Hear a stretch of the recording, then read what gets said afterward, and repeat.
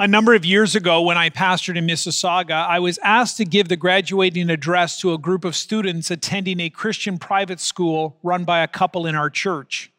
In addition to focusing on academic excellence, the school had become specialized in working with at-risk students who, for a variety of reasons, were not able to thrive in the public system. My speech was filled with all sorts of inspirational messages and powerful quotes from great leaders, but those were not the most significant words spoken that night. After the ceremony, there was a meal, and I sat across the table from a young grade 8 graduate and his mother. He was wearing a suit that was obviously borrowed because it was a few sizes too large for him. He was quiet and seemingly uncomfortable. He had not received any of the academic awards or athletic honors that were presented that night. He wasn't an honors student. I later came to find out that his graduation was a bit of a miracle in itself. He had come from a troubled home where there was no positive male role models. He had been suspended several times from his previous school and was falling behind in his grades and falling in with the wrong crowd. He had been sponsored by an anonymous donor to attend the school, and here he was a few years later, a grade 8 graduate ready for high school. As dinner was served, the owner of the school came over and stood behind this young man. He put his hands on his shoulder and he said, "Have you met my friend Amid? Let me tell you about him." When this young man first came to our school, he was really struggling academically, especially with math. He didn't like school much and didn't know the other students, but he was courageous enough to try something new. He gave it a shot and he stuck with it. He worked hard. He did his homework. He even stayed after school sometimes for extra help, and his grades shot up, even in math. He tried out for the school sport teams, and he's quite a basketball player. I think he's becoming a real leader, and I think he has a bright future ahead of him because he knows how to persevere and overcome. I am really proud of him. And as the man stood there with his hands on Amid's shoulders, speaking these words over him, you could almost see the young man grow into the suit he wore. His posture straightened, his shoulders pulled back, and a shy smile came across his face. The attention may have felt awkward, but you could tell he was taking it all in. Although he might not describe it this way, the man was giving Amid a blessing, speaking words of life into his soul. I later looked up and found out what the name Amid actually means. It means leader. And the blessing of that man was helping Amid live into his name. Words are powerful. They have the ability to create and to destroy, to hurt and to heal, to build up and to tear down. They can bring wisdom or wounds. Proverbs 18:21 says, "Life and death are in the power of the tongue." The tongue is not the largest or the strongest muscle in the body, but it is the most powerful. And this should not surprise us that we are able to create with our tongue, because we are made in the image of God, who created the world, not just by his will or thought, but with his words. God spoke into the darkness, "Let there be light." And there was light. Not only did God create with his words, he then gave his creation value by calling it good. He even named his creation with words that declared his purpose for it. In Genesis chapter 1, verse 4, it says, "God saw that the light was good, and he separated the light from the darkness. God called the light day, and the darkness he called night. And there was evening, and there was morning, the first day." What God was doing is blessing. And that word blessing is all the way through the Bible. In fact, it appears over 400 times in the Old Testament alone, but we tend to blow right past it. It's because it's one of those spiritual words that we don't always understand, so we tend to downplay, but not with God. For God, blessing is a big deal. The word first shows up in Genesis chapter 1 in verses 21 and 22, where God creates the animals, birds, and marine life. And he calls them good, and he blesses them. It appears again in chapter 2, verse 3, where God says that God blessed the seventh day and made it holy. God's blessing is about speaking words of worth, purpose, and identity. That is what blessing does. And in blessing the seventh day, God is blessing the human race with the ability to experience rest, because blessing always is an act of grace. And the really cool part is he lets us in on the blessing too. Not only are we blessed by God, but we are given the ability to bless others, to speak over them words of worth, purpose, and identity. In Genesis chapter 2, God invites Adam to name the animals he's created. He's blessing them. And in the Sermon on the Mount, Jesus rhetorically says, how much more valuable are you to God than one of the birds he's created? And the repeated message of Jesus is that we are blessed. Pastor John Ortberg says, God loves to bless, so he creates human beings in his image to be both blessees who are able to receive blessing, and also blessers who are able to give blessing. So we see this clearly here that when God blesses Abraham in Genesis chapter 12, and he says to Abraham, I will make you a great nation. I will bless you. I will make your name great, and you will be a blessing, and all people on earth will be blessed through you. Now, the idea with blessing is that it always begins with God, and then it's going to flow to you and to me, but it doesn't stop there.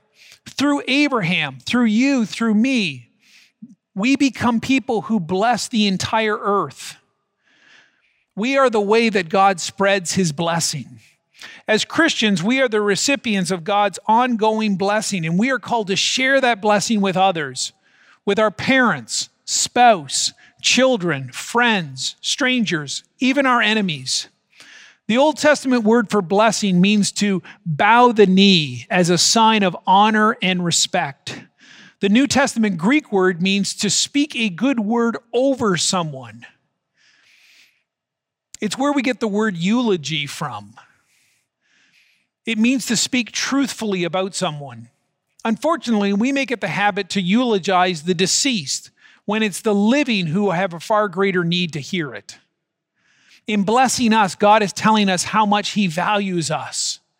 And when we bless one another, we are reminding each other how important and significant our lives are to each other. And when we bless God, as in worship, we are declaring back to God his worth and glory, and how much he means to us. Now, the problem is, as humans, we are inherently selfish and sinful. We tend to calculate and to think, how can I enhance my own blessedness? And accumulating more blessing becomes a way of life. In seeking the good life, we turn in on ourselves, and we tend to forget to bless God and to bless others. And I think that's why this commandment to bless is repeated so often in the Bible. The other problem is that the same tongue that can speak words of life and blessing can also speak words of death and cursing. In the Jewish Talmud, the rabbis liken the tongue to a sharpened arrow, a lethal weapon that can wound at a long distance. And that is why the psalmist implores, set a guard, O Lord, over my mouth. Keep watch over the door of my lips. I learned the lasting power of a tongue to wound from a man I deeply respect. He was a good and godly person, a success in business, a great supporter of charities and missions. He was a good husband and father, and someone others respected. But he was always reluctant to take on leadership and always quick to deflect any praise. He was in his late 40s and seemingly on top of the world when he disclosed to me that every day he struggled with confidence and with seeing himself as the person God had called him to be. He felt unworthy, undeserving of God's love, and unable to lead. And then he told me that as a child, he struggled with shyness and with an inability to find his words, especially when under pressure. There was a family gathering at his home when he was 12 years old. And there was the normal questions that relatives love to ask. What are your plans for the future? What do you want to do when you're done school? Why don't you tell us or show us what you've been up to? And he wasn't able to string together a coherent thought, let alone a sentence. Finally, embarrassed, he jumped up and left the room. From the hallway, out of sight but not out of earshot, he heard his dad in frustration say to his mom, "That boy is so backwards, he will never amount to anything." And those words, spoken in haste without thought, made a wound in that boy's soul that he carried with him for decades to come. They became an anchor that kept him down, a drain that made him conclude that every time he struggled, it was because he was a failure, and every time he succeeded, it still wasn't good enough. And as I listened to him, I could feel the ache of God the Father wanting to bless his child with words of worth, purpose, and identity. And if he had only known the results that would come, I bet that father would have eaten his words 100 times over. Where have you spoken wounding words over someone else's life, accidentally or on purpose?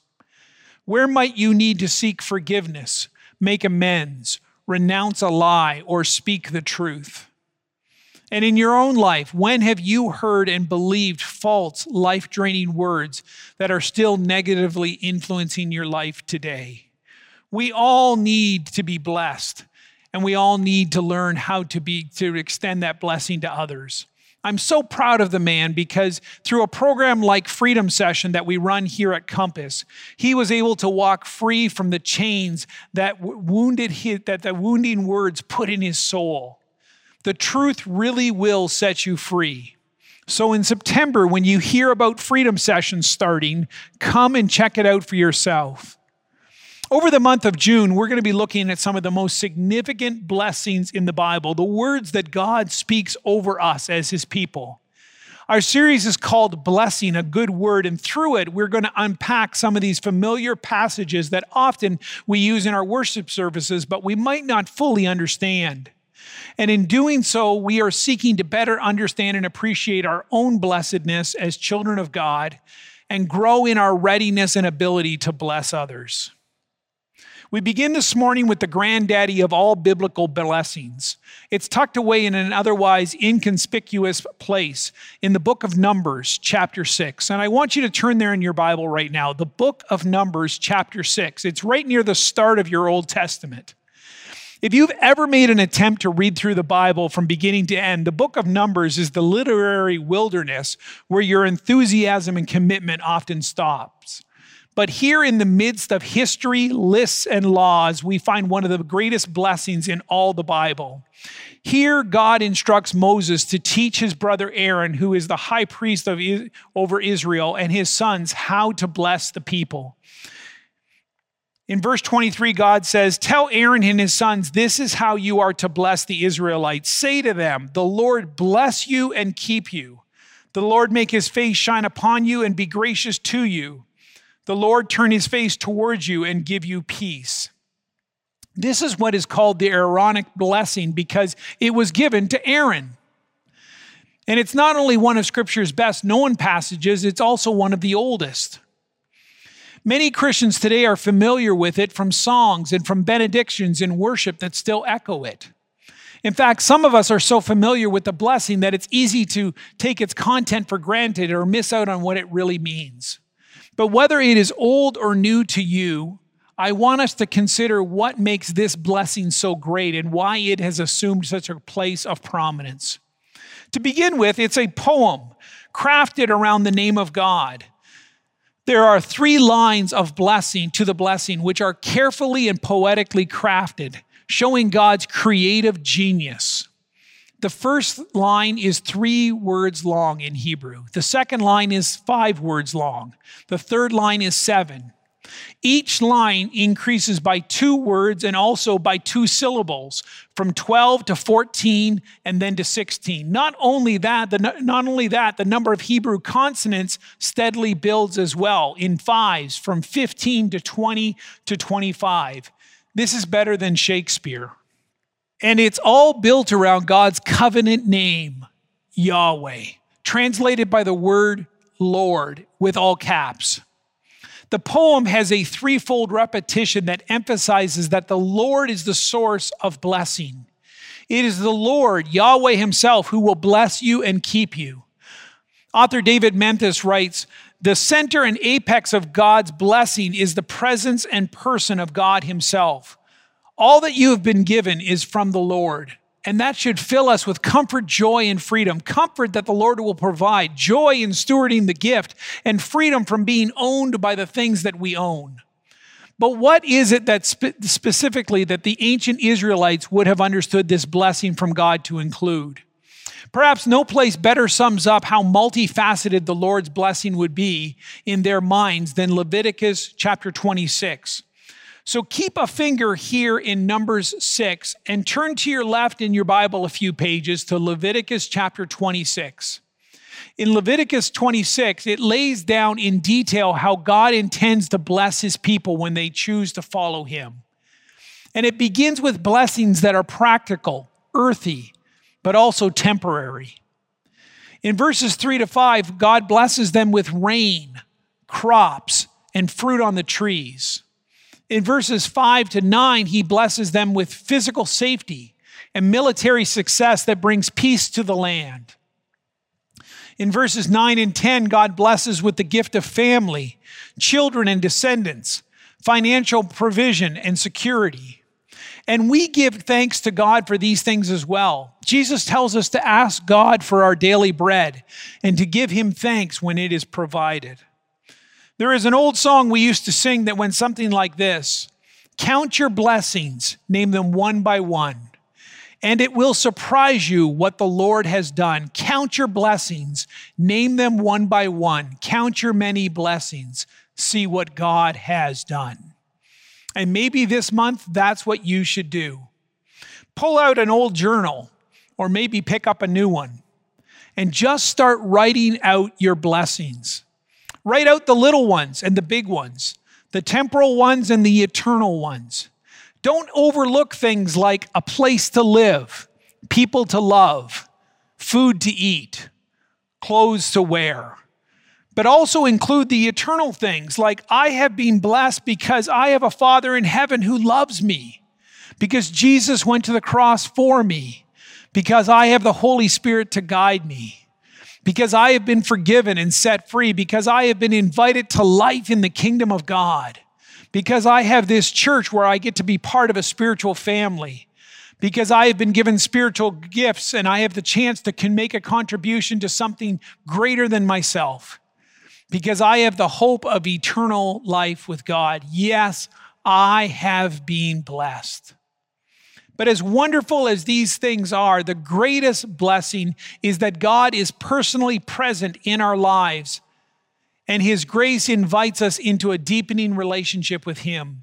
In Leviticus 26:12, God says, I will live among you. I will not despise you. I will walk among you. I will be your God, and you will be my people. It is the blessing of divine friendship, and it is ours through faith in Jesus. God himself will live with us, walk among us, make us his own people, redeemed and adopted. That is what it means to be blessed and kept by God. So first, this is a poem crafted around the name of God. Second, it's a prayer seeking an outpouring of the love of God. In verses 25 and 26, we have a repeated reference to God's face. These are personal and relational words. The first time, his face is shining upon us. This is the gazing love of God, and it's like the sun shining down on a beautiful summer day. We are the object of God's affectionate gaze. Just think about it. Not because of anything that we have done to deserve it, but simply as a result of God's amazing grace. There is something unpredictable and mysteriously gracious and wonderful about being loved by God. You cannot explain this love. It's undeserved, inexplicable, and yet so beautifully real. The second reference to the face of God is him lifting up or turning his face towards you. This suggests somebody with power or authority raising their eyes to look on you with favor. It means that God is taking notice of them. He's paying attention to them, watching over them. It's like a parent watching a child at a sporting event. You cheer for the whole team, but you're really focused in on your own child. You're paying attention to them. You love watching them play. I remember being at a rather intense baseball game in Mississauga. The score was going back and forth, and the two teams were getting more and more intense. There were heated comments coming from the crowds, and the two teams were battling it out. There had been a couple of close plays, and the coaches were barking inappropriately at the umpire. Some in the stands were doing so as well. Another parent noticed me sitting there quietly, not cheering for either side, and they asked me, "Which team does your kid play for?" To which I replied, "Neither team. My kid's the ump." And while I didn't say it out loud, I didn't care at all which team won because my eyes were on my son. I was there for him. I wanted him to succeed. I wanted to protect him from the harsh comments and tell him the truth. To be honest, I wanted him to throw a couple of coaches out of the game. But I was so proud of how he hung in there. In Numbers chapter 6, we are given the prayerful picture of a God watching over and guarding his children. He's not only blessing us with provision, but also with protection. The prayer is for peace and for shalom to be experienced. The Hebrew word for shalom is not simply the ceasing of war, but it is the establishment of total wellness, well-being, and flourishment. It's about deep contentment and rest. It's about a settled soul and life working as it should. True peace is a fitting conclusion to what it means to be blessed and kept by God. And the chapter ends with a promise from God to put his name on his people. After the poem and the prayer comes the promise. God says to Moses in verse 27, "So I will put my name on the Israelites, and I will bless them." Through the pronouncing of this sacred blessing, God puts his name on his people. He identifies them as his own. They belong to him and they know it. And so too will the surrounding nations. And his people have the responsibility to represent him in the world. They display his image and bear his name, and so do we. And it is a weighty and wonderful truth that through faith in Jesus, I belong to God. In fact, maybe that is a simple prayer exercise you could do this week. Just take your journal and write in it, "I belong to God." And then slowly repeat that truth over and over again. I belong to God. Tell it to your soul. I belong to God. Remind your mind. I belong to God. Tell it to the enemy when he seeks to discourage you. I belong to God. Let that truth sink deep into your soul and then carry God's name into a world that does not know him yet, knowing that his eyes are upon you. And just in case you miss it, God ends in verse 27 with an emphatic, "I will bless them." God guarantees you his blessing, and he does this through sending Jesus. Jesus is the greatest example and expression of God's love. The salvation he provides through his work on the cross is unmerited grace, and it leads to supernatural peace. And because of Jesus, we are adopted as God's children. We bear his name and we represent him in the world. And far from being an irrelevant passage today, this ancient blessing is in fact all the more true and all the more meaningful for those who trust and follow Jesus as Lord. There are two big takeaways here for you and me. The first is to joyfully receive the blessing God gives us. And the second is to joyfully learn to give the blessing to others. We must look for, acknowledge, embrace, and celebrate God's blessing in our lives because we cannot give anybody else what we do not already have. We must come to see ourselves as richly blessed by God. Just think about this picture of God blessing us, keeping us, holding on to us, causing his face to shine upon us. Get the image in your mind for the God of the universe to cause his face to shine upon us, to smile on us, to smile over your life and to look upon you with favor, for his grace to be yours. Think about the fact that in the light of our sinfulness and rebellion against him, his face is still shining upon us, and it is pure grace and mercy. For God to turn his face towards us, to notice us, and to give us peace. Like the student at that graduation, let God put his hands on our shoulders and speak a blessing into our soul. And then it's our turn. Having received the blessing of God, we are called to share it with those around us. So over the next month, we're giving you the challenge to bless others. I want you to think of at least one person you could bless each week. And then I'd like you to write out a blessing that you will speak to them or give to them. It can be a daunting task, but to help you, we've created a resource called Writing a Spiritual Blessing. It breaks it down into some very simple steps that you can download from our website, and I really want to encourage you to do this.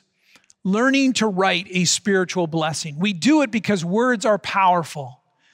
And when we are willing to speak or write a blessing over someone else, we are affirming what, by God's grace, is true about them, what is good about them. And we are speaking words that are life-giving and that will fill their minds and their hearts with the things that God says are true about them. And we become like Aaron and the priests of Israel. We have been blessed. And now we want to give the blessing. Let's pray together.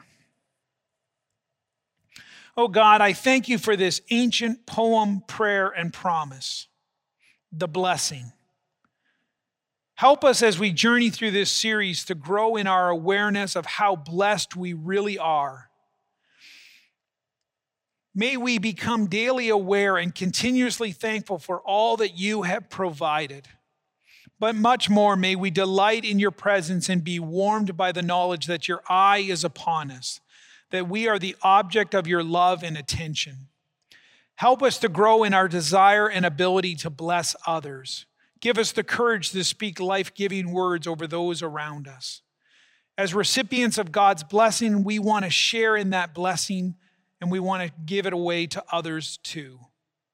And Lord, this week as our nation grieves over the injustice and abuse in our Native community and mourn for 215 children who never made it home, Lord, I pray that you would guide us as a nation into a healing journey that leads to the shalom of God, life as it should be, with peace, justice, safety, kindness, and respect for all. In a land where we have been blessed, may that blessing be experienced by all. And in response, Lord, to all that you are and all that you have done, we bless you. We turn our attention towards you and we ask that you would receive our thanks and our worship as we bless you. And we pray this in the name of the Father, the Son, and the Holy Spirit. Amen.